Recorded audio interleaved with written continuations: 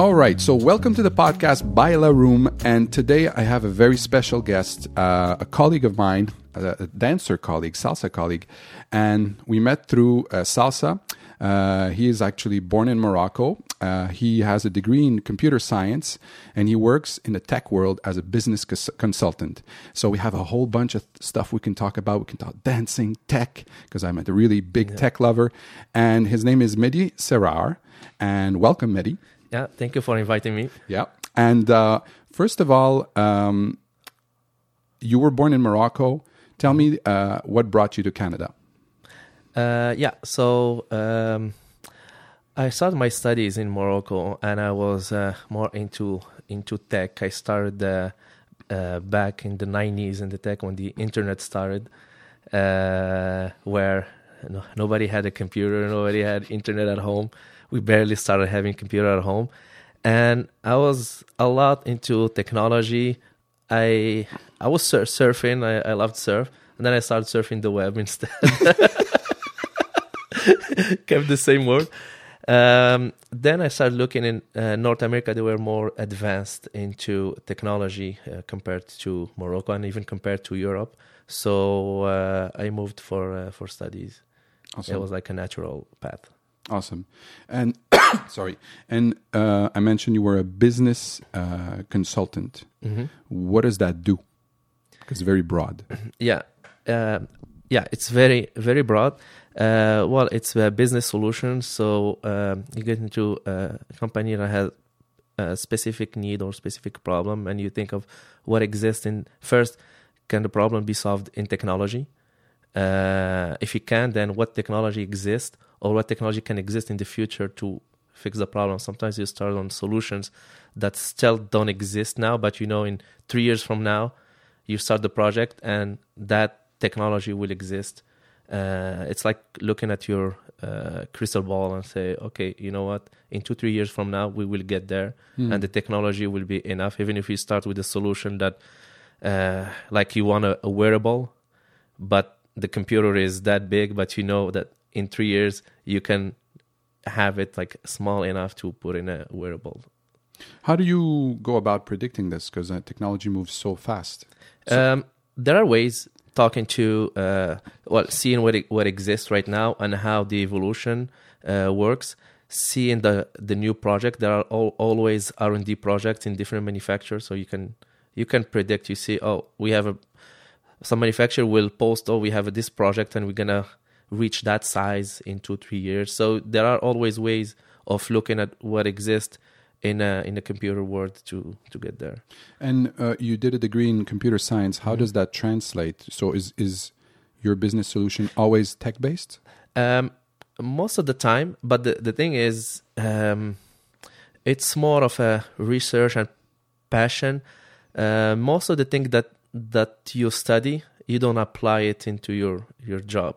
Like what you study is in programming, you study ancient languages, but just give you some sort of a baggage or some sort of a degree to give you the credential to work. But most of whatever I do, it's something that I learn on my own. It's not something that you study really. Got it. And you're a consultant or you work for somebody, like you're an employee? Both. Yeah. And can you name some companies or? There is a company close to my house. I've been with them for a few years. It's called Kogan. Mm-hmm. They do manufacturing, but they are on a high tech. They have a lot of high tech solutions, and they're always featured in different places as being one of the most high tech companies that does manufacturing. There is also, for example, Ubisoft, Microsoft, Google, and companies like that. Awesome. Now dancing. Yeah. Now we have that in common.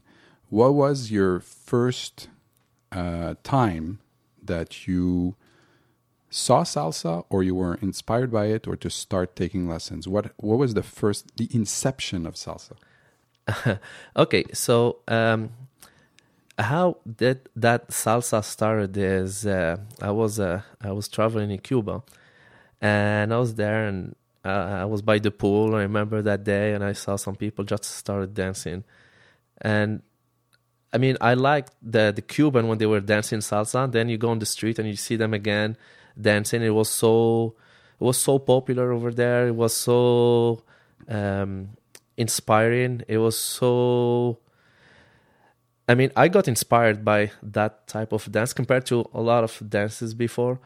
So the first thing I did when I came back home, I started looking at where can I learn. Mm-hmm. I didn't even know that Montreal had such a big community because when you don't dance, you don't know that. What time? What the year you started?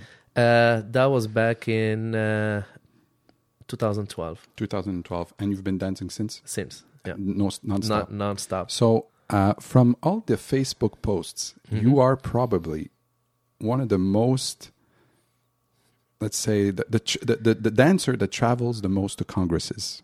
Because this I have proof. I have a visuals. I have photos. So you've been on in the Congress scene. How many congresses do you do a year? Come on. I do a lot. What's the number? Oh my God. About? I would say probably about 15, 16. I told you were the most traveled. So I guess it's a serious passion. Yeah, and actually it was a passion, but I want to translate it into also a business as well. Okay. I don't know if we're gonna talk about that. Let's do it. Yeah, yeah, okay. Let's do it now. So what happened is, as you know, I traveled to congresses, and one day I was in the Congress of DC. And I was at the bar just having a drink with the organizer, and then he started talking about what he does and how he started the Congress. It's one of the good congresses. I love the DC one, and I introduced myself and started talking about what I do and stuff. And he said, "Yeah, you know what? We can probably do something together," and he started talking just about his website, and I started pointing, well, you can change this, that, and he was, you know what, you know that, so let's work together on something. And at that time, we just started talking about it, and he introduced me to Rudy Lopez. He's known in the salsa scene as the DJ El Tigre. He's one of the three partners that started Island Touch. There is El Tigre, Ataka, Limana, the three of them. I love them. Yeah, they're great. Nice people. And if they are watching. Yeah, and great dancers. Yeah, they're amazing. Cool, they're amazing dancers. Yeah. And so started talking with Rudy, and we started bouncing off ideas on how can we work together. And we came up with the first concept is having online classes. At that time, online classes existed, but we didn't like how it was structured, where you had some sites that offer online classes where you buy a workshop, and you buy a workshop for like $8 or $9. You get that workshop in your library, you watch it online, then it stays there for a week or 2 weeks, it depends how much you bought the workshop for. Then it disappeared. It's like you're renting a workshop. So we came up with the idea, okay, let's do it like a Netflix, where someone can go to a website and literally like Netflix, subscribe to a monthly fee, and he has access to all the workshop. If he's able to do all the workshop in 1 month and then unsubscribe, that's fine. But we have so much content that the people that just gonna stay there like they do on Netflix. So we started that with we partnered myself, Island Touch, Lee from DC, and Danielle and Desiree. So we formed a company called Dance Egg. So that's danceegg.com. And from that, we saw that, yes, there is a need, there is a traction. People are subscribing every month. That was a few years ago. And then we started, okay, you know what? We are onto something. So let's start something else. Then Rudy came up with the idea, let's do like a white labeling. So what is that? We take the same technology and just duplicate it into other artists. So let's say we did it with Santo Rico. So basically, we built the same thing for them, where they put all their videos, and people subscribe to their site where they have it's branded to them, and they have only workshop by Santo Rico. We did it for Areto Arts. We did one just for Island Touch that had just their videos, where Dance Egg before it had videos from many artists. So now we start doing just for artists, and we do a shared revenue between us and the artist. So that helped them because the artist doesn't have to take care of anything. The whole infrastructure, the whole technology, everything, it's taken care of. Bandwidth, everything's taken care of. All they have to do is just to supply the videos. How hard is it to keep these artists that are quite busy to produce quality material? Is it challenging because you want to renew your material if there's a subscription based? We do I'm not the one that's taking care of it. That's on Island Touch parts. They are the one that handle this part, but they schedule a full day of filming. Like they film 6 months in advance. And then every month we have 6 months worth of material, and every month we add videos. So this way all we have to do is just film twice a year. And they try to do it when they invite them, like when Island Touch has a congress, they invite the artists into the congress and they take one day before the congress to film with them. So they are local. What is different between that service and all the other kind of subscription-based service that they offer already, that kind of concept? I saw it because I was looking to that, like all these programs. And there is like websites that sell teaching material, or it's basically take a share. Is it the same thing, or is it a bit different? It's almost the same. Like if you look at, this is a really monstrous sites like masterclass.com. Yeah, exactly. It's the same concept where Masterclass, you don't pay per month, you pay per year, because I know I'm subscribed to them. I'm too. You pay per year and you have access to all their material. It's the same concept. It's just we have a monthly payment, and we do exactly the same. It's just now we are offering it just to one artist, so that so the branding is stronger. How Masterclass works is they don't share revenue. They pay the person a certain amount to supply the videos. Got it. And then he's gone. Got it. For us, it was different because we wanted to keep getting material, and the artist keeps the right to his material because it's just a shared revenue. Now we just started. The last one that we are doing now is for Karel Flores. It's in filming now, and we're launching it soon. And there are some other artists in the work so there is an attraction to that. There is and our next one we're gonna start doing. Probably gonna be working on the first virtual congress, so that people will pay to attend the congress from their home. Probably. What about the fact? Like I have a strange relationship with videos.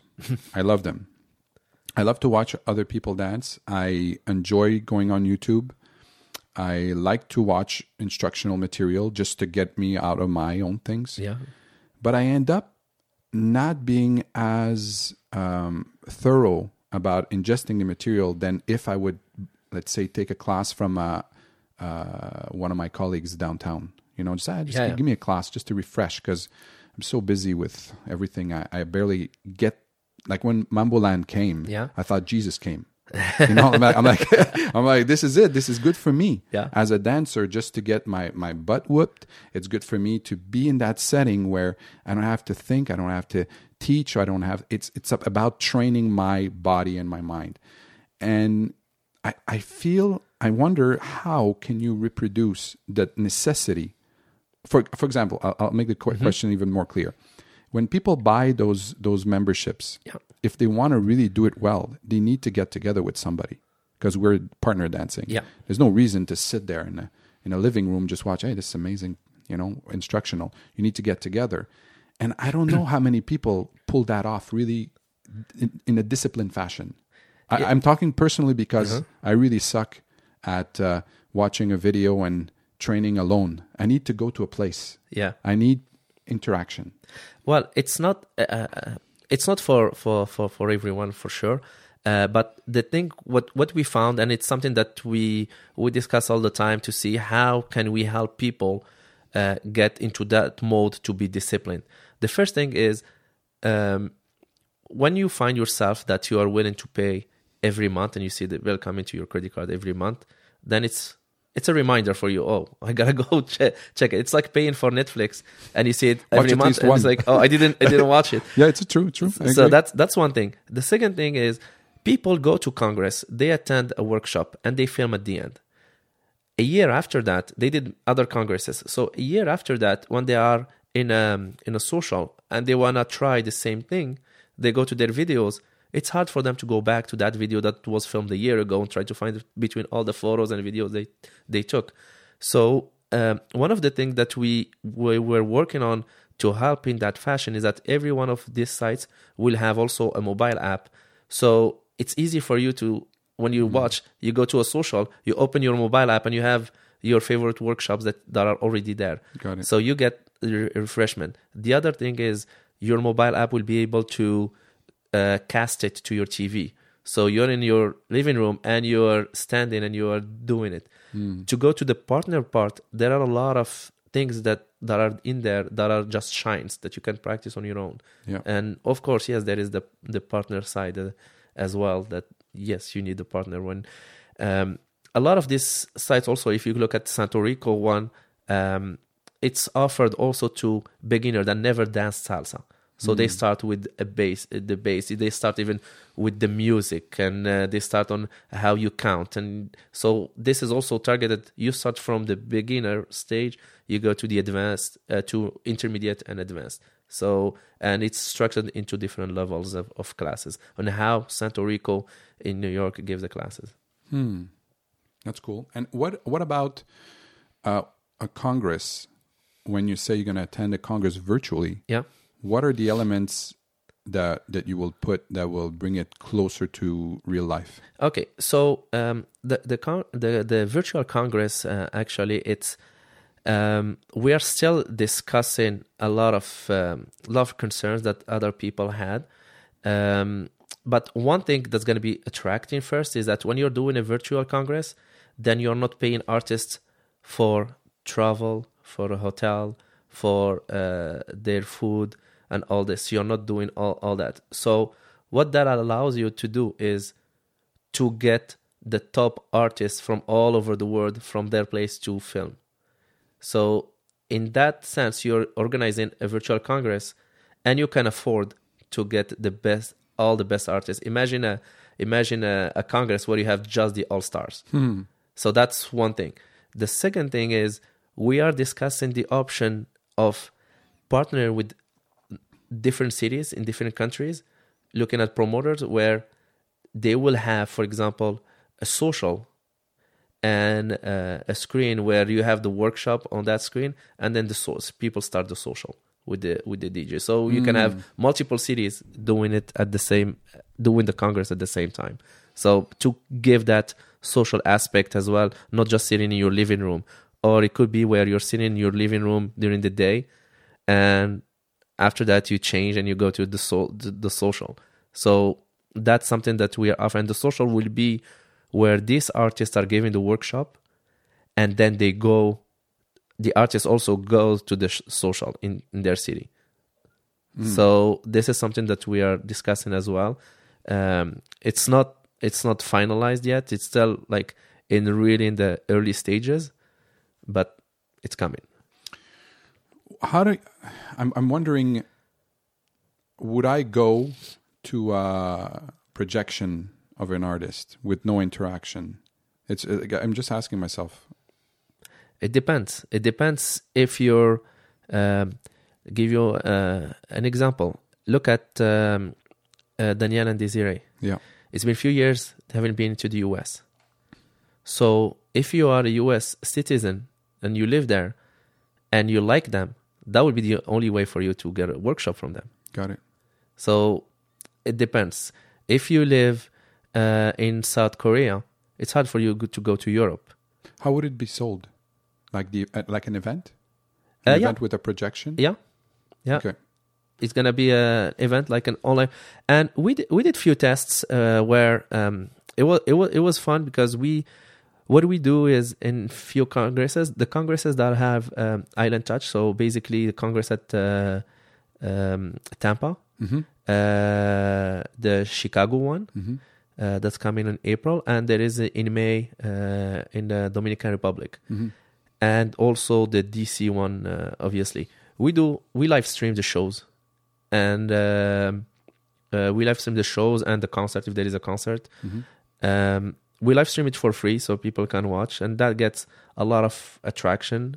People connect from all over the world. They are interested in watching this stuff online.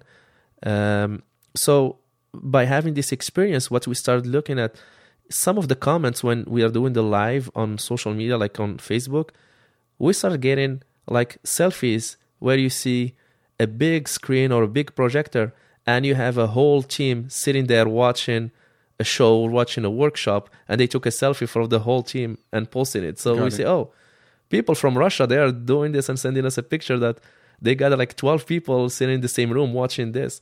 So there is a need there is interaction. Of course, it will never be being in front of the person and having, because there is a feedback from the instructor. You can't beat that, but it gets close. I guess everybody that's live also remotely. Remotely, that's big time. There is also the cost. You go to a congress, $100-$200. I'm not committed to a price, but you might have a really big congress where you pay just $50, $30. So there is the cost factor where people have to travel, they have to pay their hotel. There is a lot of cost, not just to pay the congress, but a lot of cost around the congress that's way more than the congress itself. Got it. And you were lately at a Tampa Congress? Yeah. Okay. Yeah, that was... And I saw a video of you and Les Twins. Yeah. Les Twins are hip-hop dancers that were probably invited there, which are monsters, and I'm a big fan of them. Yeah, they're great. What it is to see them live? Gosh. They are probably right now, from what I've seen and people I met, they are probably one of the most amazing artists, and by artists I mean well-rounded artists, not just in the dancing. And they're so humble, and not humble just because they are with fans. Even behind closed doors, they are still humble, and they know where they're coming from. They know this is my origin, and I'm proud of it. To give you an idea, they had a show, and they said, you know what, we have some choreos, but it's contracted with the TV, and it didn't air yet, so we can't do it because we are under contract. But our show, it was a freestyle. So we're like, okay. So they had the music running, and they started dancing.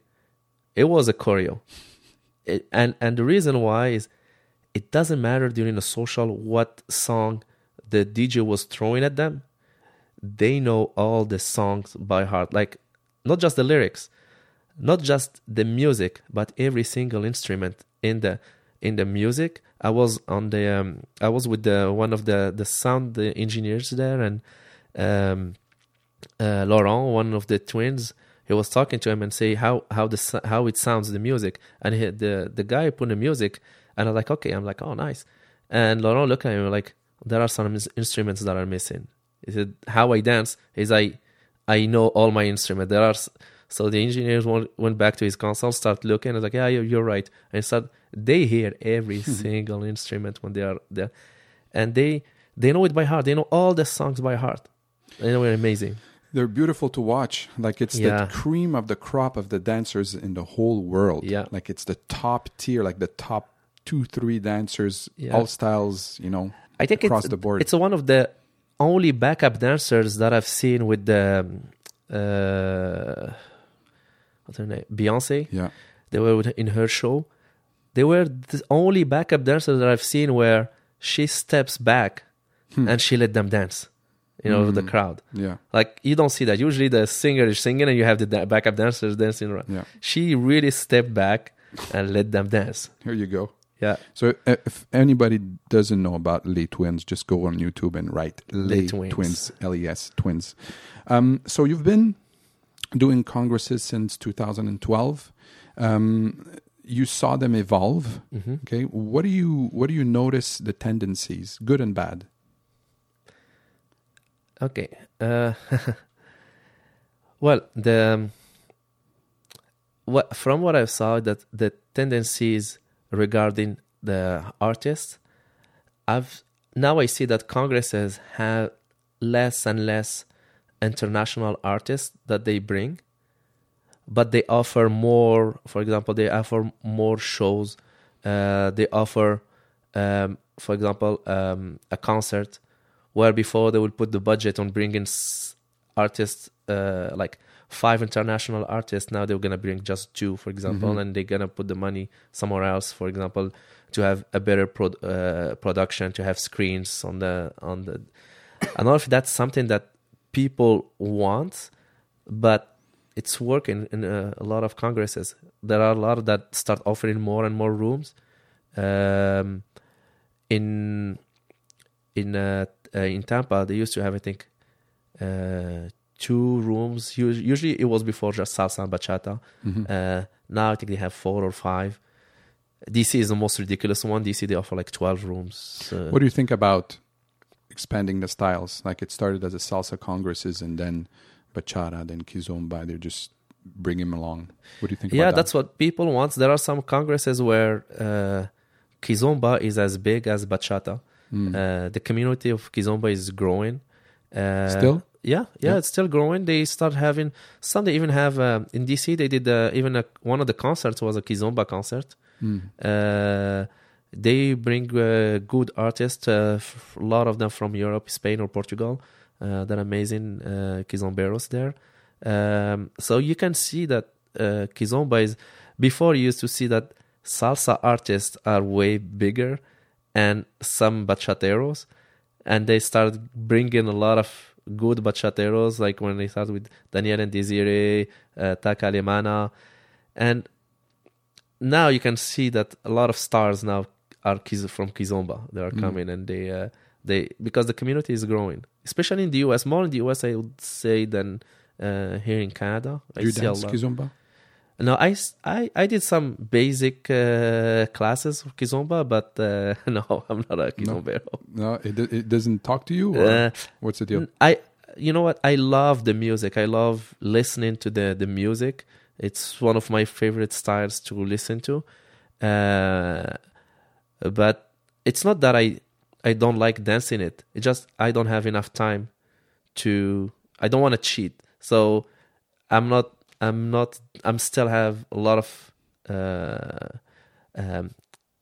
of things to do in bachata and salsa and learn more and grow in these styles that I don't have time to give to kizomba. Cool. So we have something else in common. Yeah. The love for electrical vehicles. Yes. And you actually contributed for me to even go even further into that route by letting me sit in your Tesla at some point. And you said, yeah, come for a ride, and I sat and I was blown away by the simplicity of the design. I remember coming in the car and thinking, man, there's no buttons. Yeah. That's the first reaction, right? And then you feel the power and you go completely bonkers, So that's basically it was one of my dreams. And when I saw once in an auto show, I saw the Lotus modified, and I went to talk to the guys. I'm not sure if I talked to the original engineers or it was Elon. I have no idea. Yeah. I have vague recollection, but I remember the way they approached me and they talked to me because I was young. They knew I didn't have money. So they just said, I remember they said that sentence. They said, we need guys like you to spread the word. Like, that means you have no money. Yeah. So just spread the word to people that have money to buy it. Exactly. So back then it was ridiculous. Like it was something 150,000 or something like that. But it was a modified Lotus with a lot of batteries into it. Yeah. And I just remember, I was like, man, that's crazy. You know, it was like crazy. And then I saw the movie, like the Who Killed the Electric Car. And I was like, man, it really exists. And then I went to check out the history books, and there was electric cars before gas cars. And then the Model T came in and screw everything. And I was thinking, well, you know, I just love whatever Tesla produces. The whole thing, no commercials, the innovation, and they're pushing the boundaries. And I said, one day I'll buy a car from them. But I didn't have the budget to buy an S or an X. And then they said they released the Model 3. And I'm like, all right. So they saw the entry price. I go calculate the give back of the government. I go the savings of the gas, because I do a lot of road like crazy. Like I spend $3,000-$4,000 of gas a year. Yeah. So minus. I go, well, I can buy this. I can buy this, you know. So then I went crazy, because now I'm thinking, man, I can really buy it. Like it's not something far-fetched. And I just press the button. When I say to people, it's like buying a toy on Amazon, and just like click a button, press a button, then they call you. Your car is ready. You come in and they give you the car, and that was crazy. And so the whole experience was amazing. I love the car, but what I do now, and it's beyond. I don't know why I do this. I like to have people in, or even lend them to drive, and I like to sit there and watch their face. Yeah, because a lot of time people think that it's all fluff. Like it's an electric car. Like, what can he do, right? Yeah. And it's just a beast, right? So even people that are like, you know, those muscle guys, car. Muscle car, I need the sound. Because you need the sound. Come in my car. You'll see what you need. And I want to before we I let you talk, because I'm so excited about this thing. So I remember just a little funny story. There's a Amazon delivery boy, like. It was maybe tops 19, 18 years old. He rings the door and he gives me the package, and he looks to my car and goes, "Oh, that's a Tesla." And I go, "Yeah, it's a Model 3. He goes, "Oh man, that's my dream car." And I go, "That's your dream car?" And I get out of the house and you go, "You're going to go drive it." And the guy just lost his shit. Wow. He was taking his phone out, trying to Instagram people, like, while getting in the car. And I'm telling him, like, "Whoa, relax. Give me the phone. Give me the phone. Just put your hands on the wheel. I'll Instagram. Don't worry about it. I'll Instagram you." And he's talking. He's like, "My parents are not gonna believe this." And they just made him drive just around the corner, right? And he lost it. But there's something about these vehicles, and I'm not a car guy at all. Like people think I'm a car guy or whatever. Nah, car guy zero. A tech guy. I love technology. Yeah. There's something about these vehicles that just it boggles the imagination. And then when you get in, you get twice the power, twice the speed. They update every 6 months. My car gets better. So what do you need, right? Yeah. How did you get into electric vehicles? Yeah. Okay. So I started in the beginning looking at the Roadster. I remember I saw a video of.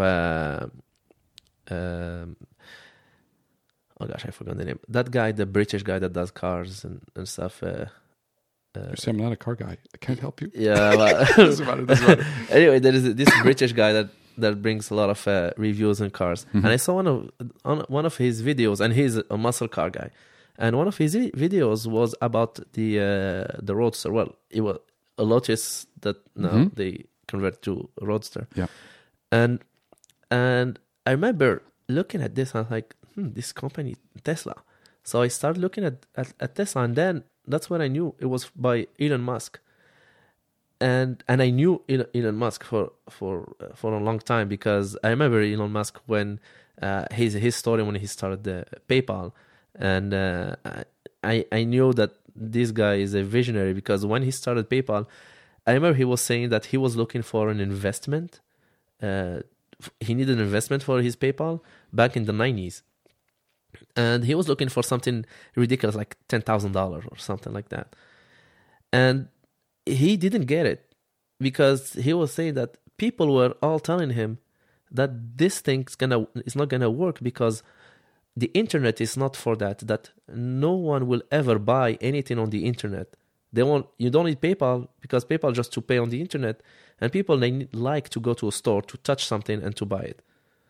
And he's like, no. And he found the money, and now we know how he's on PayPal and how it was successful. So looking back, now people are buying from the internet, but he saw it coming. So I was like, okay, this is interesting, but they were still far from the Model S. They were just, and it was very expensive. The Roadster was very, very expensive, and they didn't produce that many. So I looked at it and I'm like, okay, this is interesting, and I started looking at some documentaries about the electric cars and stuff, and I was still interested, but I just kept it on the back burner. And one day I saw a video when they came up with the Model S. One of my friends, he sent me the video, like, look, this is an iPad on a car. I'm like, what do you mean an iPad on a car? So I go online and start looking and start reading. I'm like, oh, this is the Tesla that did the Roadster. I started looking at the car. I think it took me probably 3 weeks, and they came up with the new model after that, because they released it before. And I'm like, okay, I'm getting one. So I went online, and I found out that they were at that moment, they were not in Montreal. They didn't have the dealership in Montreal. They had one in Laval, a really small shop in Laval. And I remember walking there and seeing the technician in the back, and it was all clean. There is no oil, nothing. It was like all clean floor. I've never seen a garage like that. And I started talking to the salesperson. They had me. We did the tour, a test drive, and that lady, she was sitting next to me, and she goes, yeah, and we have this and that, and she goes, and we even have, if you like muscle cars and you like the engine, there is an option to have that type of sound in your engine. I'm like, oh, okay, let's do it. And she brought a video of an engine from her phone, and she just ran it. So like, there you go. Now you can go on the highway. So like, oh wow. So it was a winter time. I was on the highway, and I was I think I was at 100, and it was snowing. So she's like, yeah, you can take the exit here. And and she goes, take the exit, but don't slow that much. I'm like, what do you mean? Usually I slow down. Yeah, just take I took the exit, and I saw that it was so stable, and that's where she explained the concept of the big battery, the weight, that it's getting closer to the ground. And I'm like, wow, that's so stable, and it's nice. And so I was convinced, and then I'm like, how do we order it? She's like, it's up to you. And they didn't put any pressure to you, like, oh, yeah, strange, huh? Because there is no... It's not a dealership. It's just a service center. When I tried it for a first time as a test drive, the guy shook my hand and walked away. Yeah, yeah. And I was left in a parking lot alone with my feelings. Yeah. So I asked her. I like, okay. She goes, well, you can go home, go online, and you order it from there, or you can. We have a computer here. I can order it with you, but whatever I do, it's on the public website. Like, we don't have any special program to order it. Like, it's the same process. So you do it at home, we do it here. It's the same thing. I'm like, oh, okay. So but if you do it at home, it gives you time to choose your color. There is no pressure. So she suggested it's better if you do it at home, but I can do it with you here if you want. Like, okay, I'm going to wait. And that night I went online, put the deposit, and ordered it. At that time, it took a long time to get. I think it was 6 months or so when you order it. Now it's so fast, like 3 weeks, and you get delivery days. What do you think? There's like a strange preconceived notion about these cars that actually, when you try them, it wipes away. Like, yeah. Why do you think that's the? Well, the first thing that people ask all the time is, well, what happened when you have no more battery? What do you have when you don't have any gas in car? No. So what happens when you have no battery? And I ask them the same question. What do you do when you have no gas in your car? Well, I don't let it go that far. I stop and I gas. Like, same thing. You know how long it's gonna take. You stop and you charge your car. This is saying, oh yeah, makes sense. But for some reason, people think because it's electric, you're gonna lose your power. It's like a phone. You have to. But And how Tesla did it, they planned the trip. They have the trip planner now, and it knows how long it's gonna take, when you charge, how long it's gonna charge. They have now an amazing supercharger network that they're still adding more and more. When I got my car, the only supercharger that was close, I think, was at their service center. There was not the Laval one. Now there is one in Terrebonne, in Brossard. I think there is Saint-Thérèse. Now they are up north in Tremblant. Now they are everywhere. But they're still adding more and more. But yes, of course, if you want to go, for example, to go far in Quebec, sometimes there is no supercharger there. Now they have one in Rivière-des-Loups. So they're getting more and more. But that was the consumption with people is you're gonna lose your power. Second is when I get into the car, it doesn't have as much power as a muscle car, which is the opposite. It's a lie. Yes, yeah. Because I'm telling you, everybody that loves cars with sound and power, when they get in the car, it's like it screws up their perception. Yeah. Because now they don't know what to do, because it's like I have a muscle car, it makes a lot of noise and it goes really fast. Yeah. Now you go to the other car, it goes twice as fast, twice the speed, and it doesn't make any noise. So what do? You're going to say to me, yeah, but I need that noise. That's what they say. Yeah. And a couple of guys said, yeah, but I need that noise. And I told them the same thing. I'll make the noise next to you. I'll send you a recording. Yeah, what do you need it for? You ready? Go. Yeah, what do you need it for? But it also the thing is about autopilot. The fact that you have an autopilot in the car, that when I use it, it's true that it relieves a lot of the stress of you when you're driving. All you have to do is just leave your hand on the wheel and just follow. Do you think one of my friends had a really good point? He said, "Is it possible that we're going to lose the ability to drive? Like we're going to be slowly lazy drivers. We don't check our dead spots. We're just like, the computer's doing a good job." Here is the thing: does it really matter? I think it doesn't. It doesn't matter. It doesn't matter. It doesn't. If the car gets to a point where it's 100% autonomous, I'll give you a use of now with the new update we have a smart summon. I love it. So I used it for something really useful just probably 3 weeks ago. So let's explain the smart summon is what before. Yeah. So smart summon is when you're in a parking lot. Eventually, it's gonna be working everywhere, not just parking lot. But right now, it works only in a big parking lot. So you park your car, and wherever you are, you press a button. The car has to be in a line of sight, of course, so that you can see it. And you press a button on your phone, and basically the car comes to you. Basically, like Knight Rider. Exactly the same. And if you have an Apple Watch, it's brilliant. You can really go. Yeah. It's you can true. bring it to your mouth and just go, come and get me. Yeah. What were you about to say about Smart Summon? Yeah. So about 2-3 weeks ago, I play soccer every week, and I played soccer that night, and I got a really bad injury to a point where the next day I was in crutches for a week. I hurt my ankle, so I couldn't. I came out literally jumping on one foot. So I got outside and I pressed Smart Summon, and the car just came to me, and I got into the car and drove home. I did it in a restaurant once. Yeah. And there was a car behind that wanted to pass. My car stopped. All our family get in. Me on one side, the other side, and my kids on both sides. And I was thinking it must be a strange sight from the guy. Yeah. What happened? Like the car was moving, it stopped, the driver got in. You know?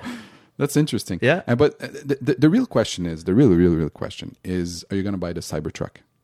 I ordered one. Actually, I didn't. A lot of people, they say, or I have a lot of friends that they say, yeah, I ordered one. We didn't order one. We put a deposit of $100 on one. But do you have the intentions to going through? I'm not sure yet. Okay. Because they are releasing it in 2 years. And by experience, whatever Tesla promise, things change during production. Once they start wrapping up the production, the design might change, the interior might change, the price might change. A lot of things can change, sometimes to the better, but we don't know. So at that time, I'm gonna check what's available and if I do it. But here is the thing. I think they say 200,000 cars that are, and that's one of the reasons why they did it $100 is to just say to the shareholders, hey, we have 200,000 cars that are ordered. Mm-hmm. It sounds good, but that's just $20 million. Yep. So, so one of the things that I was looking at is how this car is gonna perform on the road. How there are a lot of things, but worst thing comes to worst, because I ordered it the same night when they announced it. So worst comes to worst. In 2 years from now, when they're gonna start, the lineup is gonna be so big that probably people that wants it, they're gonna get it in 4 or 5 years from now. So if I don't want it, I can sell my spot to someone. If someone wants to buy a car for $60,000-$70,000 and wants it right away, instead of waiting another 2-3 years, he will have no problem paying $500 extra for it, or $1,000. You're a businessman. Yeah, never know. Here we go. What did you think about the whole reveal? I'll let you know what I thought, because I saw it live. Did you see it live? I saw it live. Jesus. I saw it live. I was actually in Las Vegas in a work conference, a Microsoft conference, and when we finished, because we were in the same time zone as in California where they did it. So I went back to my room. I was with one of my colleagues, and we both opened the laptop and we synced to the reveal. I was surprised seeing the design, but not that much, because a lot of hints that Elon Musk gave was about the movie what's Blade called? Runner. No. Blade Runner. Blade Runner. Yeah. Yeah, and he was saying it's gonna be even more badass than Blade Runner. Think about it. Like he says that, and you're thinking, like, you know what? One thing I thought really odd. You know, when you go to auto shows and you see all the concept cars, you know it's not going to go on production. Yeah. Like it's granted. And it's really nice, but it looks like something from a museum in 200 years. Yeah. If you show me this car, I would have thought the same thing. I thought when it was happening that the shell is going to go up and we're going to see it. I was, and in my headspace, I was nodding. I goes, no. Come on, guys, you're gonna. That's it. You're shooting yourself in the foot. It's too weird. And what actually convinced me, it's not even my opinion that changed. I sent the link to one of my good buddies. He showed me a picture of what they're working on, and I told him it's a fake. And he goes, the one that's going to be revealed, it's not going to look like your picture you sent me. I'm going to send you the picture when it's revealed, because he's looking to buy a truck, and he's a car lover. He likes the sound of the car. So we're talking about not me, right? So I send him the link with already like an opinion, a bad opinion, right? Like, what do you think of it? This is, it's like a dodgy, He said, I bought one. And at that point, I knew there was something there. Yeah. He goes, are you serious? Did you see this? Did you see the specs? Did you see the price? He goes, it's a no-brainer. That's what he said to me. It is a no-brainer. It's a no-brainer. If you're thinking about, and the other thing that an interesting comment, I remember listening to a couple of vlogs. The guy said, you will never hear a guy that bought a truck say it's beautiful. It's a beautiful, like I bought this truck because of its beauty. They're very functional, right? Yeah. They want something rugged. Yeah. So if there's something from a Mad Max movie, let's do it. But can you imagine the first time these trucks are going to be here in Montreal turning the corner? Everything's going to stop. Yeah. Like right now with my Model 3, the kids, when I bring, the kids are talking to me. Yeah. Like we're talking about 7-year-old, 6-year-old. They know about the car. Yep. That's crazy that their imagination. When I stop, you must have lived that tons of times, because you're one of the first ones that got a car. An electric car. When you stop at the stops, everybody stops talking, start pointing. Yeah. And a lot of people, they give you like the thumbs up on the road. Now less, because it's common. It's common. But before, you used to be, or people just ask, "What is that?" I don't know the car. You were a rock star. Yeah. Now it's fading. But what I saw from that truck is, you gotta remember, you saw the reveal when they show this is the design for the past 100 years of truck. They were all same design. Mm-hmm. All car manufacturers, they had the same design. So it was obvious that they're gonna come up with something. You can't expect them to do the same design as the other truck. That's one thing. The second is, remember, Elon Musk is a visionary. He's like preparing the world for something bad's gonna happen. You saw on the Tesla the what's called the AC when you have the bio defense mode. I don't have bio defense, so I'm gonna be the first to die. No problem. But he is preparing for that. Like, even if you have a chemical attack, you're safe inside your car. And now he has a car that even if you have someone pointing a gun at you, you're safe inside your car. That's crazy. It's a bulletproof car. But when you see, especially a lot of things that are happening in the US, people are going to be safe in their car. They're going to feel that safety. A lot of people, they're going to buy this car just for safety. And remember, Tesla was considered one of the safest car, like Model S, on the road. And now they're following that same logic by having this truck. Also, it's not just that, it's functional by having 110 and 220 volt that are available that you can plug into it. They have the compressor so it's really for a worker that works in construction that has tools. They can just plug it, the air compression, you can plug his tool and work with it. They're offering the ATV is going to be an option that you can buy that left it until the end. You can't buy it right now on its own, but it's an option that comes with the car. You can have an ATV. I saw a barbecue as an option. I saw a tent as an option for camping. They have a lot of this stuff that are coming, and I see that it opens the door for a lot of aftermarket. You're gonna have a lot of companies are gonna start making these accessories for this truck. It's gonna be crazy. Yeah. He's plowing ahead, huh? Yeah, he's like, look at the solar. Look at the. Now he's even talking. They will have an option with the solar roof. Did you go that route? Did you explore that route, the solar roofs? Yeah, and stuff it's like still that? very expensive. Here in Quebec, we have so cheap electricity. Exactly. It just doesn't make sense. I think it's the cheapest in the world. Yeah, they even now with the new roof is less expensive. They just came up with the version 3 of the solar panel, but it's still expensive for us here. Our electricity just doesn't make sense. One of the things that I was looking at is the power wall. Maybe because when you have the winter and you have no power, you have to have your backup. Yeah. But it's still expensive for what it's worth. For how long you're gonna use it for in a year, unless you have a big disaster. But it's still not there yet price wise. But I think it's gonna come down. Now let's just talk a bit about the autopilot function on that car. It's still a bit controversial, and a lot of times when I discuss it with my friends, I always ask the same question. It goes, at what point, because they don't want to let the car drive, right? They're just freaking out. It goes, at what point, if I tell you statistically, you are more safe with the autopilot on than off, would you still put it on off? And I told them, I'm the first one to let go of the wheel because I'm a pragmatic guy. You tell me I'm twice as safe, perfect, put it on. I want to do something else. I want to watch Netflix. Yeah. You know?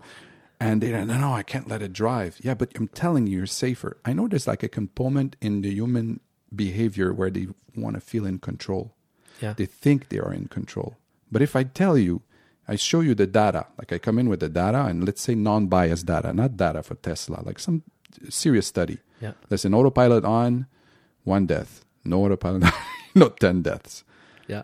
It's going to screw up the whole insurance business. You know, there's going to change a lot of things, right? The business model of insurance is going to change.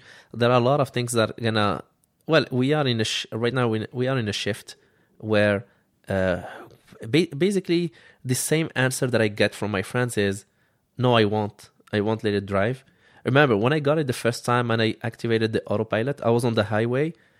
I was scared because here I am in a brand new car that's very expensive. Beta testing. And and I activate this that I'm supposed to trust. I was seeing cars passing me by, and I'm just looking, am I too close? But then at some point you trust the car. And the thing is, when people say, no, I trust myself when I'm driving more than I trust a car. I'm like, okay, that's a valid point. You have a lot of trust in yourself. But if something happened, because that's their thing, if you have a car that's cutting me off or someone breaks, and I always tell them, imagine you have a brain. You can do the math and you can react really quick. But when you look at a computer, in a split of second, the computer already calculated millions of possibilities of what's the best way for me to handle this situation, and I will choose the best one. Your brain can't function that fast. 100%. It cannot function that fast. So if something really happened quick and you need someone to react really quick and choose the best way to handle the situation, it's a computer. And also, you trust a plane. A plane is an autopilot. You think that right now pilot do something? No, they're there just as a backup. Planes, they've been on autopilot for a long time. And if something happens with the plane, there is a good chance you can die. If something happens with the car, you might get a bump. You might, something can happen. Yes, you can die, but less chances than when you're on a plane. But still, you trust a plane. On an autopilot on a plane. This technology existed for years, since the 70s. But now we're putting it in cars, and all of a sudden, because you were the one that's driving, you don't trust it anymore. What about the paradox? Like, for example, the hard coding of situations. The typical example is always, okay, the car's sliding. He has the choice to adjust to hit the grandmother or adjust to hit the child. Is that something that coders think about, or they actually going to have to hard code in the system? They do. Well, actually, there is a worse situation, and this is a bigger paradox, where this will have to do with insurance companies and with the car manufacturer. There is a situation that they always talk about is, you have an AI because in Las Vegas, the conference I was in, the Microsoft conference, it was about AI. So they brought that Tesla example, saying, well, let's say you are in full autonomous driving. What Tesla wants in the future is you are sitting in the back seat. There is no driver and just driving you. So it happens a situation where the car has only two options. If he goes to option A, he's hitting someone and killing someone in front of him. Option B, he's killing the person that's in the car. Get into a big accident and you're in the backseat, you're gonna die. I think we should kill the other one. Of course. Of course. Of course. If I have to choose between two people, I choose myself. Good choice. And as a car manufacturer, of course, the car is gonna choose the customer who bought the car. But that decision has to be done by somebody to hard code the system or to input that information, or no? Yes, there is in AI there is always a decision making tree, and decision making tree is hard coded by a developer that says, what if we have this situation? This is two ways of handling it, and I want you to give priority to this. So you need to ensure the guy that's making the call? You see what I mean? No, actually, what I think is, it's not even the coder. It's not even Elon Musk that would make the decision. Well, if we talk about Tesla, but there are other companies that are doing the autonomous. I think that's a decision that will come with the lawmaker. When you get to that point where legislator, they're gonna come to approve a car, because what will happen is they're gonna be approving.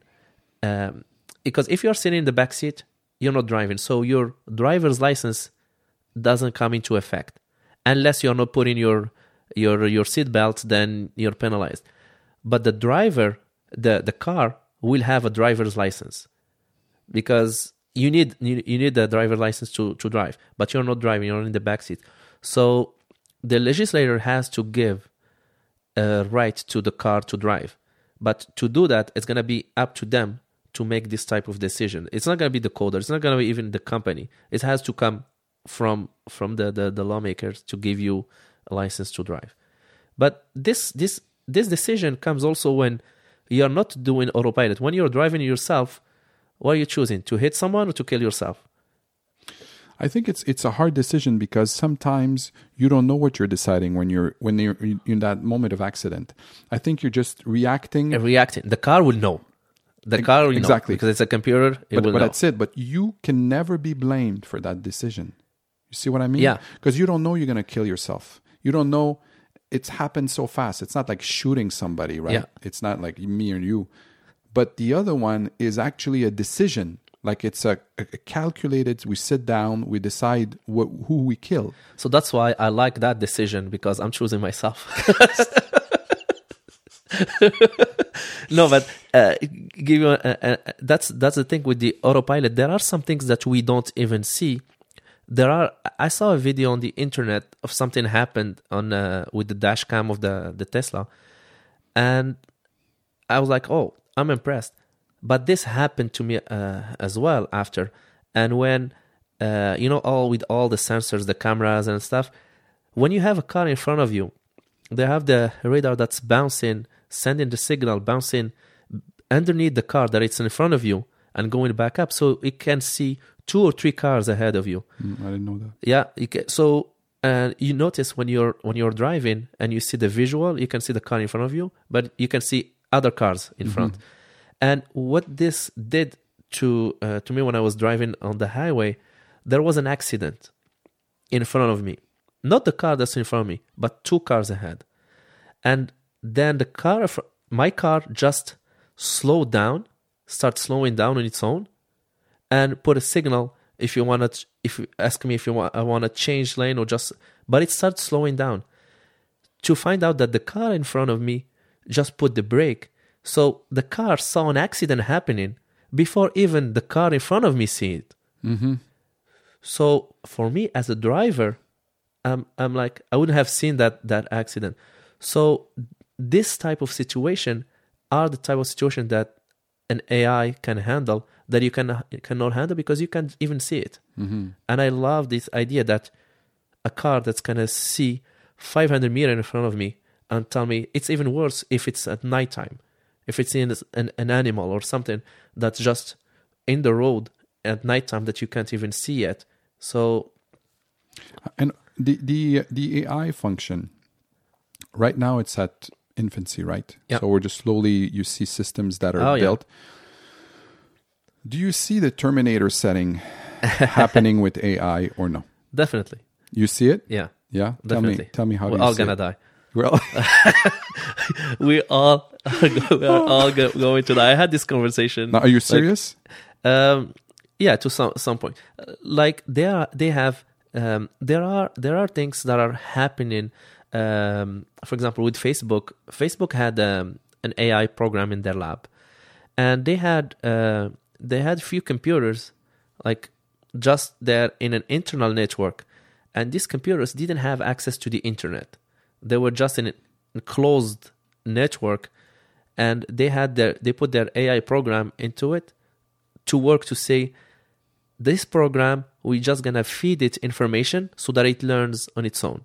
And in the lab, they were monitoring in the network, they were sniffing all the packets that are coming to see what's conversation between what these 2 computers are sending as information from one to the other. And it was going well. At some point, they noticed that computer learned that there is something that exists that's called internet, and they were trying to connect to internet. Of course, they can't because it's a physical link. They don't have access to internet. If you're not connected, you can't. But they were attempting to connect to a wider range of computers that exist out there. And that scared them off a little bit, but they got to a point where these 2 computers developed a language that these guys couldn't understand. That's where they turned off the computers. They just evolved into developing a language where it was just the 2 computers they were understanding the language between them and not the guys that were monitoring. So they turned off the computers, they turned off the thing. Okay, let's go back to the drawing board and see what went wrong. What went wrong? It's AI. You have a lot of that guy. They just announced. I don't know if you know the game, the Go. No. It's Go is it's like chess, but it's you play on a board with just white and black. It's not the Chinese. It's checkers? Chinese. Yeah, it's like Chinese checkers, and it's so simple, but at the same time, it's so complex. It's one of the most complex games in the world, and the guy that was like the world champion, he just said he's not gonna play anymore because he said, I know I can't be the best in the world, because he was beaten by an AI. It's like, as long as this AI exists, and I know, even if I train, I can never beat it. So because what happened is how it was structured. We knew that Kasparov was beaten by AI a long time ago. Yeah, Deep Blue. But how it was done this time, it's completely different. How? Where the AI had the whole strategy. The AI was fed a whole lot of strategies. They were playing. And at some point, what happened is that the AI lied to the player, to some point where the AI was playing in a way that's showing the player that I'm losing, just to trick the player to making some moves. That's where the AI made a move to beat the guy. This strategy of lying to defeat the guy or just tricking the guy was never fed to the AI. Just used her deep learning to develop this strategy where you have a computer that can lie just to defeat you. So that was the scariest part. Not that he beat him. It's the way I was beaten, not by a strategy, by tricking the opponent and by lying to the opponent. So yes, we're gonna die. I already heard a theory that we are just within the evolution process, the Darwinian evolution, just put on this earth to create an AI. And then that AI will thrive, and we're just gonna be like ants. Yeah. Did you see this happening seriously? Yeah. Well, because you are contributing to that, aren't you? Yeah. At some bit. Point. Yeah. So you're creating tools to lie to you, to trick you, to Well, there is it's part of the evolution, but there is the conference I was in. They had a slide that says AI will create in the next years, not next years, in 2020, AI is creating, I think it was 2.2 million jobs, but at the same time, it's eliminating 1.8 million jobs. So what that means is, yes, people that are working in AI, they're getting jobs created for them, but they are developing stuff that the AI will do, and some people will lose their jobs. I don't know if you noticed in the airport, you don't talk to someone at the counter anymore unless you have really a big problem, and even then you can do it with the machine. You get in, you have your boarding pass on your phone, you print your luggage tag, you put it, and you scan in a machine, and it goes. There are some people that still go to the counter, but Air Canada has like 10 counters, but you have only one person sitting there, because used to have a lot of people sitting there. So people are losing their job because of all these things that are happening in the tech world. And now we are still in the infancy of AI. Yeah. Once we get to, we're doing it with the regular computers. Now, once we get to quantum computing, that can do way more calculation and computing, and it becomes a thing. The way quantum computing becomes mainstream, imagine what AI can do at that time. What is exactly quantum computing? Can you explain it in very short way so that I finally understand what the heck is happening with this? Okay, so do you know my vision of quantum computing? Yeah, like a big mammoth of machine cooled with liquid cooling, and there's like just trying to do 2 + 2, and I don't see close enough. Close enough. Damn, close I'm enough. smart. Close enough. Well, actually, quantum computing is and this is we talk about, and we don't even talk about computers or electronics anymore. We talk about physics, and in the physics world, we get to a point of where your as a regular computer works with the electron.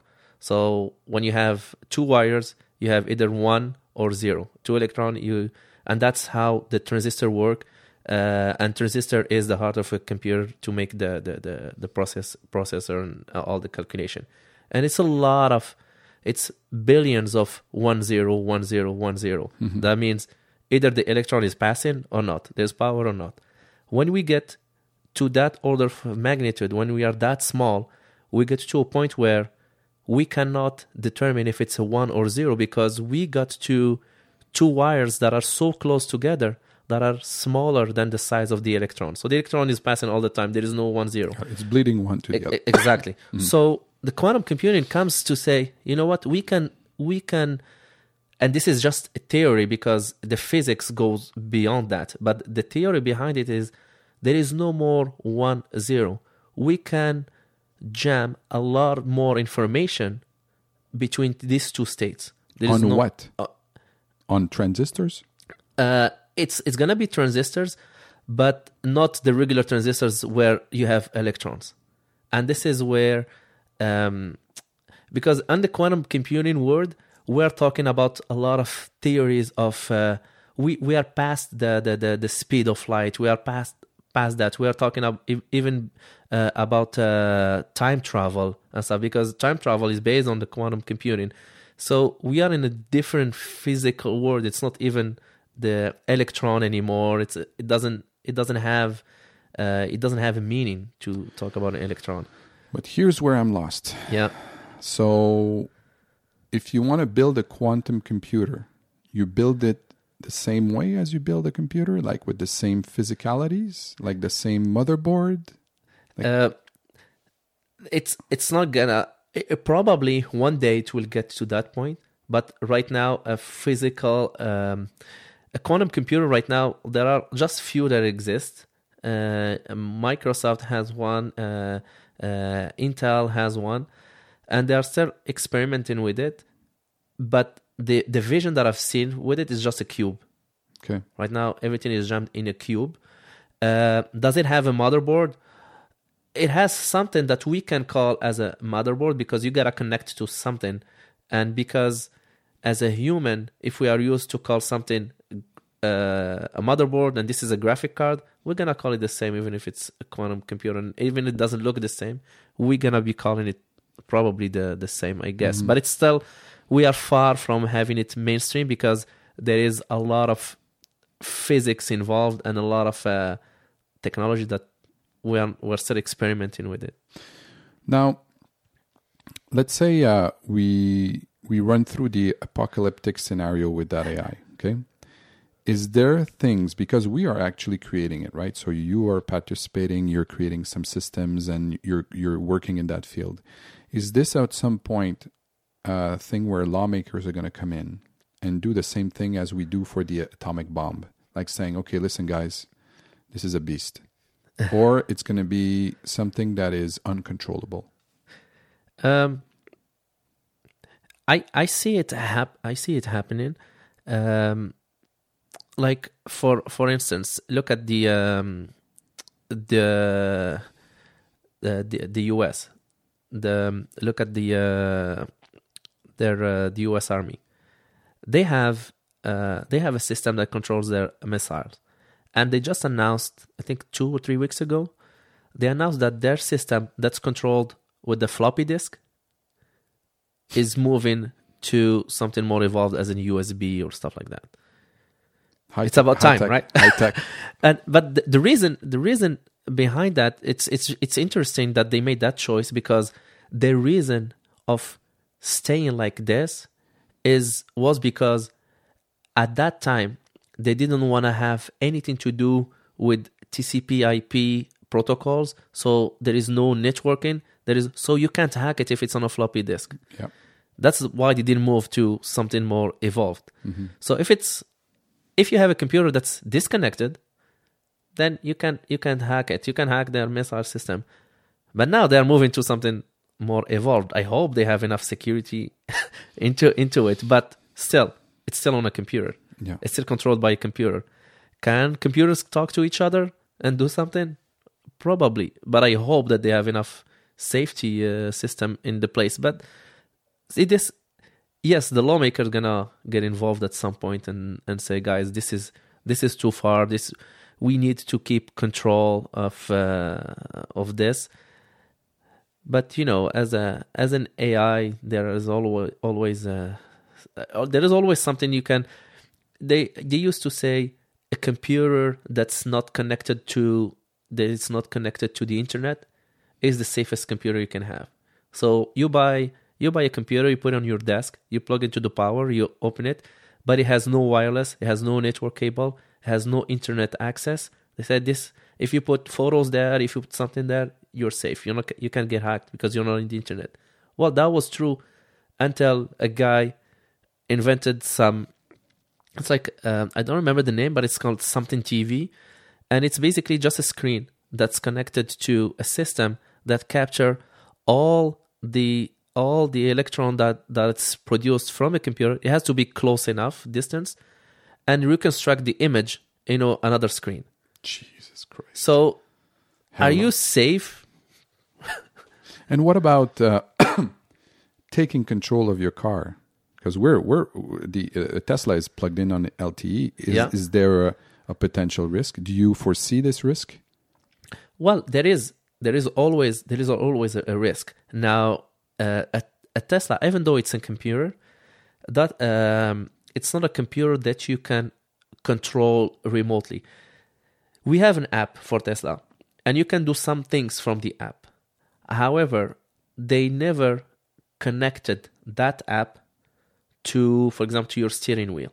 You cannot turn the steering wheel with it. You can't press the brake. You can't do it from. And the reason is simple. And they will never be able to do it because the computer that controls this stuff is not connected to the LTE network. It's separated. Oh, okay, got Both are separated. There are hackers that were able to hack into the Tesla and stuff, but the way they did it, it's basically by cheating. For example, one of the ways you had to connect your Tesla to a wireless network, and that wireless network is connected to a hacker program that does something to. So chances of you to go somewhere and connecting your Tesla to that type of network are very slim, but they just want to prove a point. And Tesla paid them for that. But did you see, I saw shows at some point, guys taking control of vehicles, but while they're driving. Yeah. That's possible. It is possible. And that's why that's why you have all the updates all the time, because Tesla pays for people that find Bugs. things in their system. They pay hackers to hack to the system. I think I saw for every little thing that you find, it's $10,000 that they're paying you or something like that, and they fix it. So that's why sometimes you get an update, but all it says is improvement. It doesn't say you have a new feature. It's just improvement. But they are just security patches that are coming to patch you, like you're patching your computer, your Windows when you're updating it. There's always patches. The same thing as a car. What do you see like in 20 years, like job-wise? What jobs are going to disappear, or how do you see it happen, all this evolution? The jobs that let me start with the jobs that I don't see disappearing are the jobs that has to do with art. Seriously? Yeah. So I'm safe? Oh, yeah. Well, here's the thing. To some point, it depends on how we look at it. There is another AI that start creating new faces. It draw a face of someone that doesn't exist, and you look at the guy and like, this guy must exist because he looks a human, a real guy, but it doesn't exist. But it's an AI so AI starts creating new stuff, and that's one of the things that was only a human can do, or so we thought that we were the only one that can do that, is the creation. Because replicating something AI is good for replicate. Any computer can replicate something, but to create something new that didn't exist, it was just us, human, who can do it. Now AI can create stuff. AI can create now music. Last time AI is playing music, not just replicating a Mozart piece, but creating new. And what do you think is going to have as an impact? I think that the human will still appreciate things that are created by humans. If you look at a machine, imagine you have a robot that's dancing salsa and doing tricks. Well, if you have a computer that's doing it, and doing, like, for example, a crazy lift, well, the computer will be able to calculate the angle, calculate everything to catch the person and continue the lift and do it perfectly. But as a human that's watching it, we will still appreciate the errors. We will still appreciate if someone is making a mistake. We appreciate the human, because if a computer is doing something, well, it's more complex to train and do something than just giving a computer a program and say, do it. So for people that pay to go watch something, they're not going to watch a computer doing something. They're going to watch a human doing something, because, yes, there is a chance of not doing it right or of making a mistake, but that's what makes us human. That's what makes us, we train to do certain moves, to do certain things. But a computer, I mean, it's pointless for me to watch a robot. Even though I love AI, it's pointless for me to watch a bunch of robots playing soccer. I mean, they're going to play it perfectly. They're going to hit each other. And it's not. You don't think they will devaluate the human experience? You think it will just be like a parallel universe of things that happens with robots, and we are here and we're doing the human thing? I think we will, as a human, and this is very personal opinion, I think there will be some people that watch just AI. They will watch the robots doing their thing. They will love it. But I think the majority will still appreciate the human side of it. The same thing as when they were talking about having including in the hockey or soccer, including a chip in the ball to see when it crossed the line or not. They wanted to give the ref the option to call it, and the mistakes that the ref was making was still part of the experience of playing. So they didn't put a chip? There is no chip. Are you serious? Yeah. Well, they have now for example, soccer, they have the goal line technology where you have the cameras and that stuff that detect these things. But they didn't go that far to have, because with the technology we have, we can have a soccer game, we can have a hockey game that's played perfectly, and it's just riffed by robots. They can analyze everything, but I think that's why they are not doing it, is because it's going to be pointless watching these games. And the slowly, I should say this, like you mentioned, Facebook and AI, the capacity of these huge companies, social media companies, and then they include AI and they do a lot of research. Mm-hmm. And basically they're using the individual data it's never been seen in the world, in our history, that one company holds so much data about everything else, about everybody. And they don't have a great image right now, for many reasons. We're not going to get into specifics. But I want to know, from what you know about AI, from what you know about Facebook and being on the back end, you still feel, let's say, okay using these platforms, or what's your feeling in general? Well, the thing about using these platforms, once you decide to use one of these platforms, you're giving the right to your data. These platforms are free, so it's up to you if you want to get in or not. So a lot of people are concerned about their privacy, are concerned about what they are sharing. But the reality is, if you are for example, on Facebook, and you're sharing something with just a group of people, you're still putting it out there on servers that you don't know. So you better have no problem on other people seeing it. or giving this access to the government. And yes, a lot of people say, you know what, I have nothing to hide. I have no problem. But it's not about having something to hide. If I don't want to have my data out there shared with any entity that I don't know, it's not about doing something wrong that I want to hide. It's just about the principle of this is my privacy, this is my data. And a lot of people fought during years to give us this right to our data.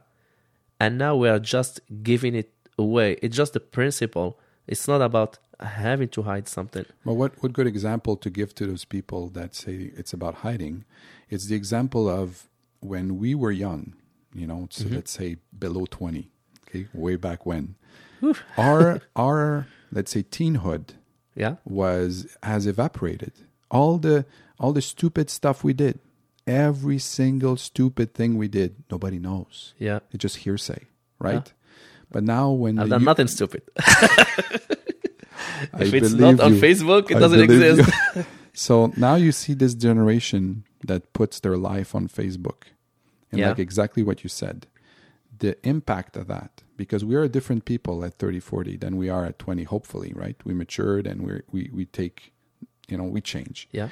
And then you have the whole back end. Let's say you I don't know, like think of the stupidest thing you did and it's out there. You put the picture out there and we can find this picture.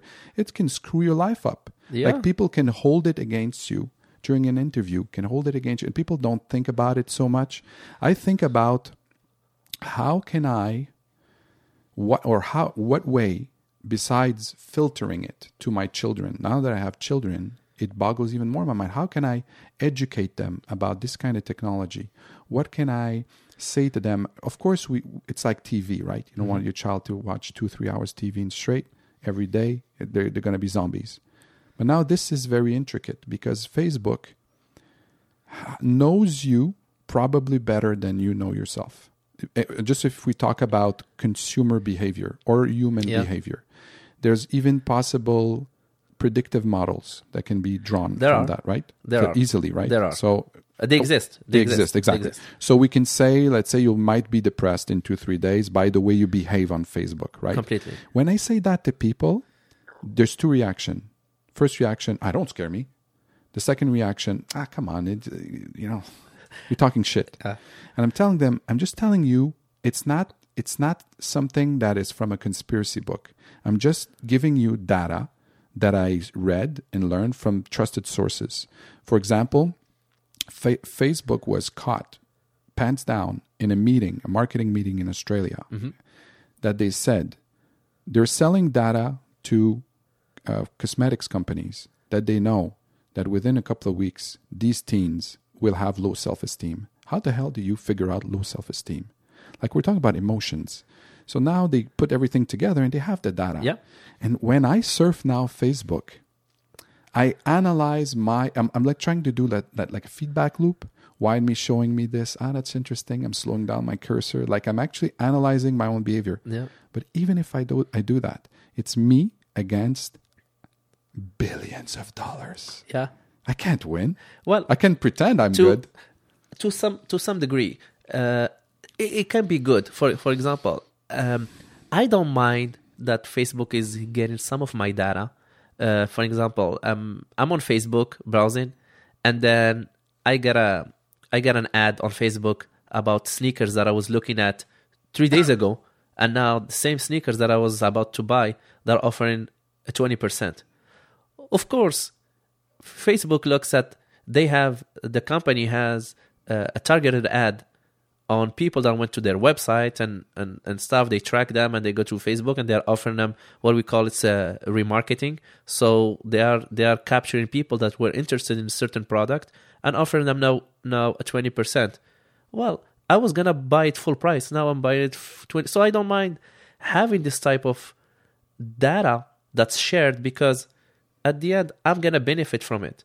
I don't mind if I was looking at traveling somewhere and I've seen the prices, and then on my Gmail I get an ad on Gmail about something specific to where I want to go because they are reading my data, I don't mind that because at the end it's helping me.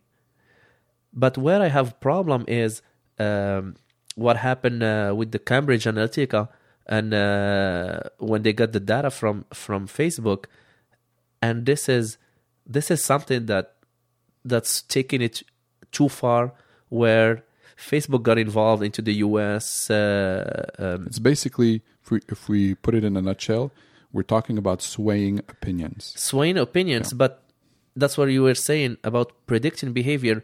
They were saying, Cambridge Analytica, they were saying that they have about 200 signal for each person about their behavior. Yeah. What that allows them to do is saying, for these states, we can predict who are not just in population, who are the specific people. We can give the name of these people that are swingers. And it's so we are at core social beings, highly influenceable. We think we're not. That's the fantastic thing. Exactly. We think we're like free thinkers, but they put a factor of influenceability per person. So this person is like, we can influence her easily. Yeah. This one, no. And once they got that data, they were selling them in packages. Yes. I'm thinking, whoa. They even went a step further, where Cambridge Analytica, during the US campaign, they had a team of Facebook employees in their office working with them. So imagine that. You had few people from Facebook sitting in your office helping you during the US campaign and Cambridge Analytica to swing votes. I mean, they didn't force people. So people still vote by themselves, right? Yeah.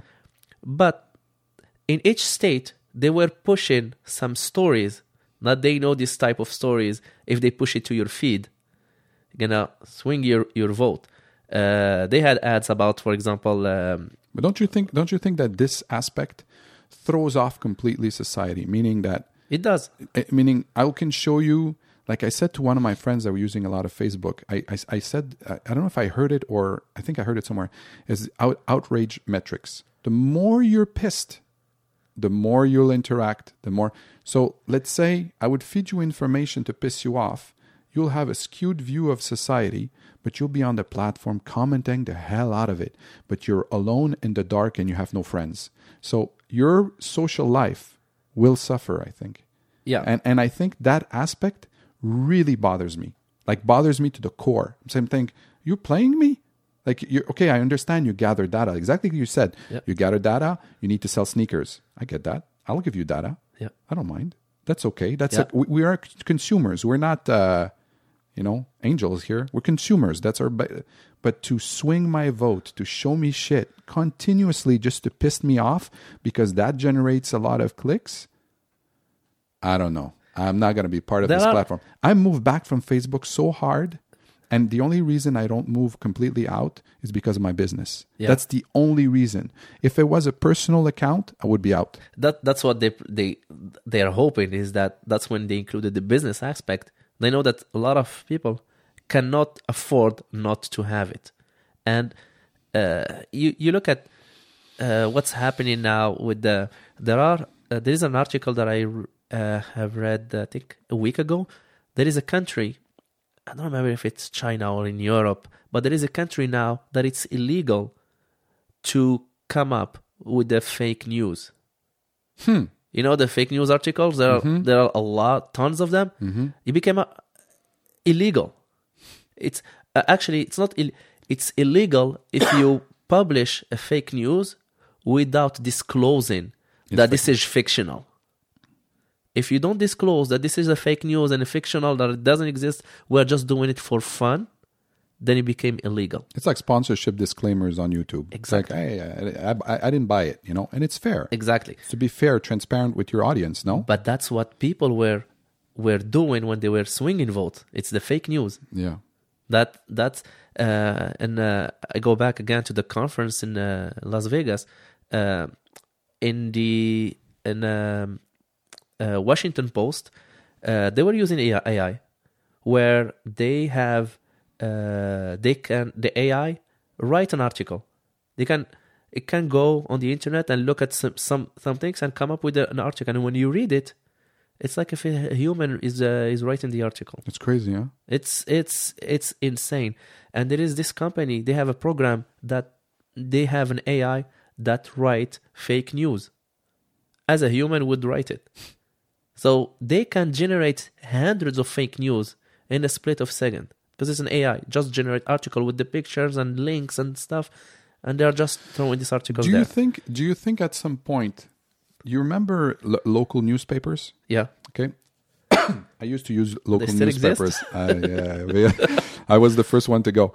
I remember when I started my salsa business, I used to put ads over there. Yeah. It cost me $250, like maybe a business card ad. And the phone would ring from memory 10 to 15 times. Okay. Right? And then internet got big. I got on the internet fairly early.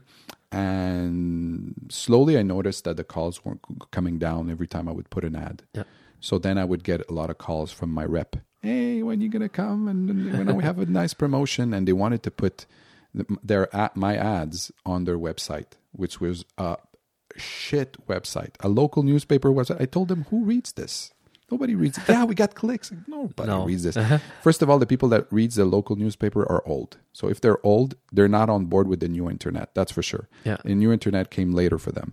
So what would happen with this is that the ads got bigger and bigger in the newspapers.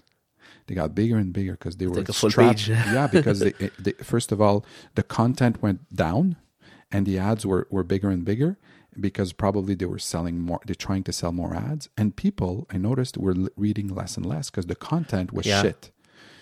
Can this happen with Facebook? Can this happen? Meaning that now it's a trust issue, right? So it's basically a trust issue.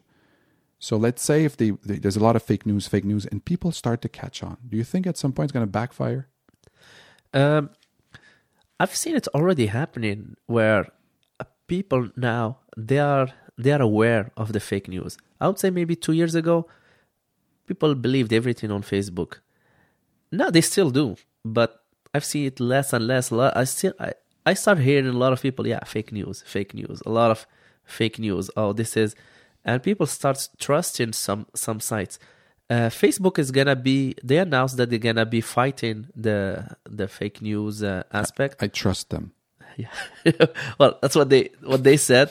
But obviously, they're gonna be fighting stuff that doesn't suit their agenda.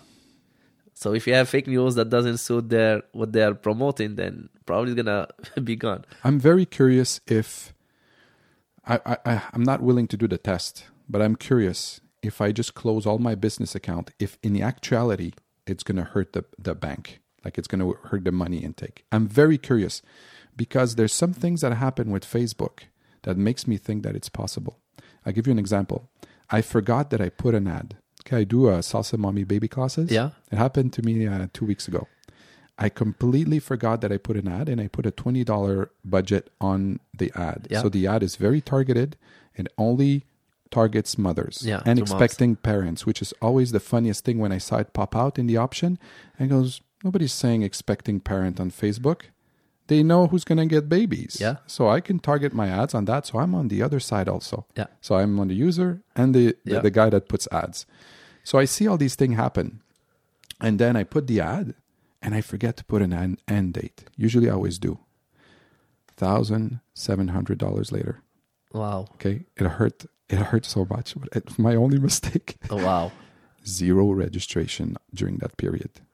And then I went, is this for real? Like, am I just fear of missing out? Am I doing this for their show? Because I track conversions. Yeah. I have a conversion pixel. I have all this stuff set up. Yeah. My registration, I have, where did you see me? How did you, and all that stuff, because I want to know. Yeah. I want to throw my money away. And that's what's cool with the new technology. You could do that. Yeah, you can try it. But don't you think like there's a bunch of, it's like a flashy thing right now. I'm doubting. I'm doubting as a user, and now I'm doubting as a business. Like I'm thinking, is this for real? Like, is this reality? Am I? It depends on the businesses. Some businesses, rely solely on Facebook. But is that murder? Like it's like suicide waiting to happen? Like let's say Facebook changes one day he says, okay, or they flag your account. You can't even complain to Facebook. And if you rely 100% on that, you're screwed. You're gone. You know what I noticed also? I noticed it maybe 5 years ago. I start thinking, I go, man, Facebook tries to sidestep my website with different interaction tools. They want that this would be my main website and I interact with all the clients. Yeah. I start taking away all that messenger buttons and stuff like that. I says, no way. I want to send people to my website. I want to have control. If the thing is with Facebook, you can see they are smart in trying to promote certain stuff.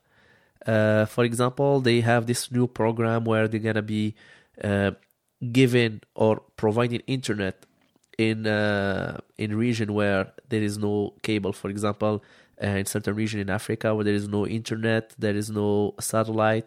So they're gonna try. They have a satellite that they are launching. They just launched their first one, and the goal is to provide internet to these people. To provide internet, which is in their side of how they are approaching it, is that we are helping people from a humanitarian side, giving internet to that's what they say. Region. That's what they say. That's not why they're doing it. Now, when you look at it, what that means is not just being on Facebook, any internet interaction is going through their servers. So your banking, any site that you visit, at least when you're on Facebook, they're tracking whatever you're doing on Facebook. They're tracking whatever you're doing on WhatsApp. That's pretty much it. Or your messenger conversation. But now, if they are providing you with the internet, then they're tracking everything. So yes, they are approaching them from a humanitarian side. Yeah, we're giving it to the poor. We're giving internet to foreign regions and this and that. But are you really helping? Now, any communication on the internet is going through them, through their satellite, through their servers. So imagine the data that they will be gathering. And what do you think about them getting into crypto? Oh, and crypto, if we can you explain crypto just really quickly? Yeah. So about that's I know it's another podcast. Yeah. But just just so that people know what's really, cryptocurrency. What is it exactly? Okay. Crypto is, and when we talk about crypto, there are different aspects to it. But one of the cryptocurrencies the one that exists the most is the Bitcoin. Mm-hmm. And this subject about Bitcoin, I started getting involved in it back in 2009. They started Bitcoin in 2008, but I heard about it and I started exploring what is it. And the more you read about it, the more you see what's behind it. The more, it's like going to a rabbit hole, like going deeper and deeper and deeper. And I see it just part of the next evolution. I see it as being the future of money. A lot of people don't see it right now, but because obvious reasons, a lot of governments and banks, they don't like it because you're into something that you have no control over it. But imagine when I ask people, do you have control over your money? Do you have control over your accounts? They'll say, yeah, I can send you money if I want. I can buy anything I want. My money is secure. Okay, so now go back, because here in North America, we don't see it. We don't see the need. Now, go back, for example, to Greece. When the recession hit back in 2008, when it was bad, what happened to Greece? It's the government say, you know what, we have enough debt. Our debt we can't pay. So what we will do, we're gonna take 10% from all the bank accounts to help us pay the debt. And they had a decree, the banks gave them the money, so they took 10% from your money. And you had no control over it because your money was in a bank. So do you have control over your bank? Not really. Yes, you can send money to whoever you want. But now, if I tell you, maybe if someone has a lot of money, Can you send $10 million from your bank account to his bank account right now? Not really. You gotta go through forms. You gotta go through the why and this and that. With Bitcoin, they sent $150 million within 2 seconds from one country to the other. Now I call it having control over my money. Mm-hmm. Being able to do it without that need of saying, who is looking at my transaction? Why are you sending that person? Of course, there is that fact where they say, yeah, but this is targeted to criminals. They want to hide it. They want to do this. Criminals don't use Bitcoin or less than the cash because because Bitcoin has a trace. The concept of Bitcoin is called the public ledger. So you have an address. This is your account number, if you call it. We say an address, but let's say your Bitcoin account number. If I have it, I can go online. I just put it online. I can see what's your balance, how much Bitcoin you have. I can see how many Bitcoins you sent and how many Bitcoins you received and all the transaction. It's a public ledger. This day he sent this from this address. He sent it to this address. This address, criminal don't want that. It's a public record. Criminal, if I give you cash, there is no trace. I give you cash, nobody can trace it. I sell you something bad and you give me cash, no one can trace it. If you send me Bitcoin, they can trace it that, yeah, it came from this address to this address. There is a way. So it's just a way to scare people not to use it how it was before, saying internet is for pedophile, is for criminal. That's what they were saying back in the 90s. Yeah, internet was a bad thing. You can't go on the internet. How about the stability of it, the speculation and all that stuff? What do you do with that? Well, that's another thing. A lot of people that got into Bitcoin, they were just going to it not for the tech, but to making profit. So it was speculative where the more you buy, you increase in the value. The more you sell, the value goes down, which is normal, like any other good, because it's still not at a stage where it's mature enough. How do you go about to establish the value? It's offer and demand. That's it. It's offer and demand. Now it's gonna become to a point where it's like at the beginning of gold. The gold was, now it's more or less stable, but it was years ago. It was fluctuating a lot. But who decides how many Bitcoins there's around? No one decides. That's the beauty about it. It's an electronic system. So when it was created, it was decided, and that's what makes it what we call it scarce. So it was decided how many Bitcoins in the beginning, how many Bitcoins exist. That's a program. It's a software. This is how many Bitcoins will exist ever. You cannot create new Bitcoins. And how the Bitcoins are coming out every block is, let's say I send you Bitcoin and you send back Bitcoin to someone. This transaction has to be validated by someone. It's validated by a lot of computers all over the world that do the math, and it's a formula. So they run the formula to find the solution to that formula. The first computer to find that formula and validate that transaction gets a reward. We call it mining. It's like mining gold. They mine Bitcoin. So that reward that they are given is the creation of Bitcoin. So that Bitcoin that they get, because you have a computer powerful enough and you validate a transaction, you get a reward. Let's say it's a 50 Bitcoin. So you got 50 Bitcoin. That's fine. That's your reward. So the transaction generates new Bitcoins? Exactly. But every 4 years or so, depends on how many transactions, but more or less every 4 years, that reward is being cut in half.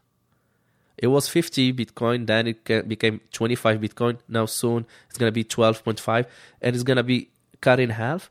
And that's the mathematic formula that makes in a few years that's going to be close to zero. So no more new Bitcoin, and we reach the maximum Bitcoin that we have. So imagine if you have gold. We extracted all the gold that exists on Earth. There is no more gold. You cannot mine gold. All the gold that exists, we have it now. It's out. Now it's a limited supply. What that means is all you can do is just go up in value. because you can't get new one. You cannot create gold. So all you can do is just go up in value, like anything that's rare. And why Facebook got so much backlash getting into that business? Because the whole idea about crypto is not having an entity that controls it. Got it. It's not controlled. The thing is, imagine your bank account. You want to create a bank account. The banks controls who has a bank account.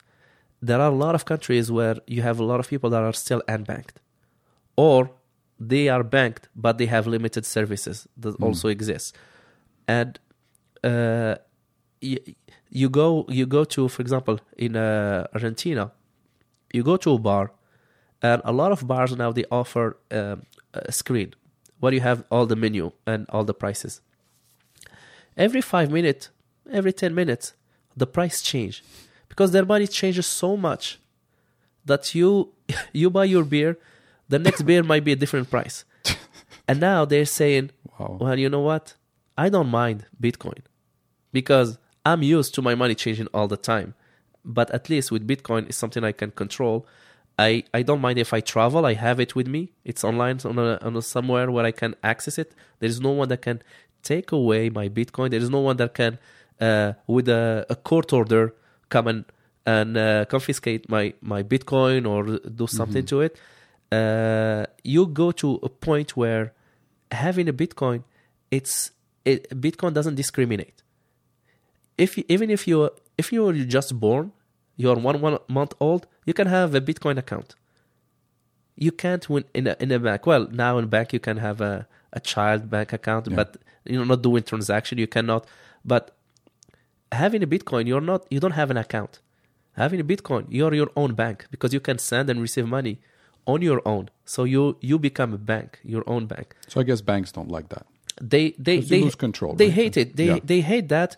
You know how much was the transaction that I told you was $150 million that was sent in 2 seconds? How much it cost? $2. It's ridiculous. There are you transaction with pennies. So it's more like even the gender. There are some countries where a woman cannot have a bank account, where Bitcoin doesn't discriminate. You have no gender, it's okay. We will get to a point where your fridge will have a Bitcoin account. Your toaster can have a Bitcoin account. Your robot that's running your house can have a Bitcoin account. Why? Because your fridge can say, oh, I don't have no milk. Can place an order and pay with the Bitcoin online to the grocery and get delivery. So all of a sudden you have a fridge that's placing order for you through its own Bitcoin. When it's run out of money, you send Bitcoin to the fridge. I mean, it's gonna get to that point because there are billions and billions of dollars that are invested in crypto, and there is war because imagine Bitcoin. We're talking about public ledger because Bitcoin cannot be hacked. But that's going to happen if we don't die before Well, that's crypto is part of the things that will kill us. That's what robots will do to kill us.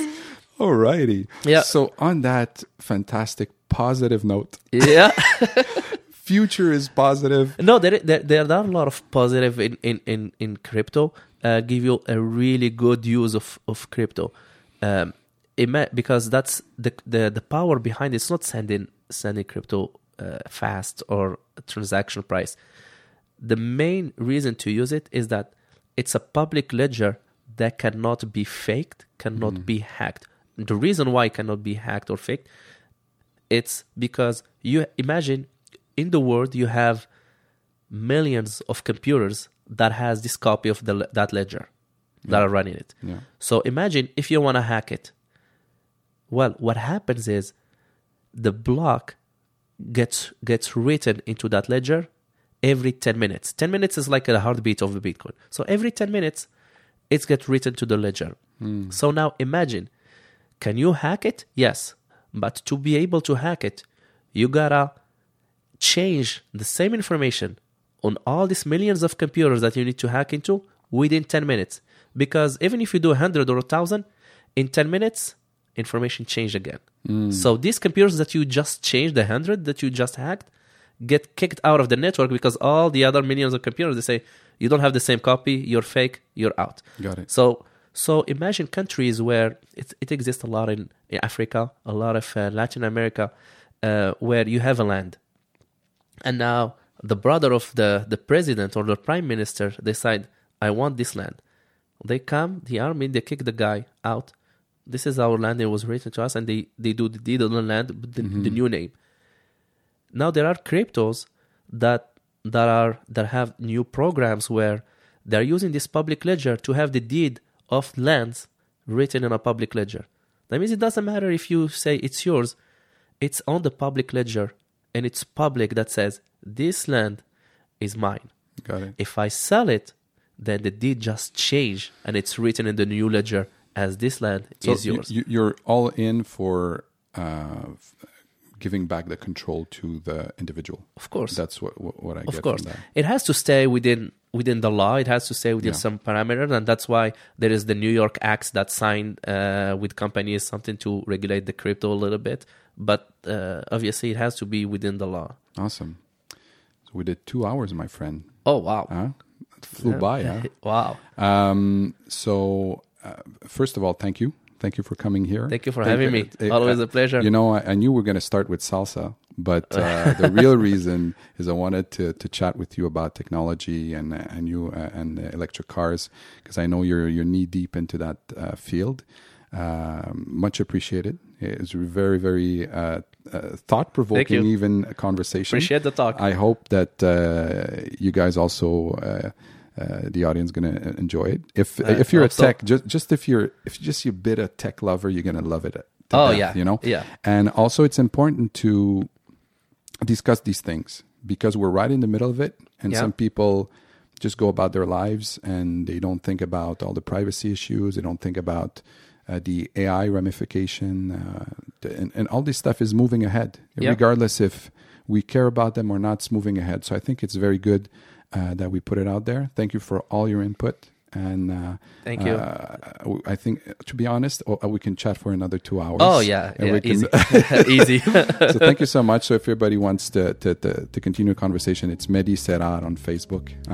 Talking about Facebook. Yeah. And guys, I see you on the next podcast. Thank you very much for listening. And thank you, Mehdi. Thank you, Ilyas, for having me.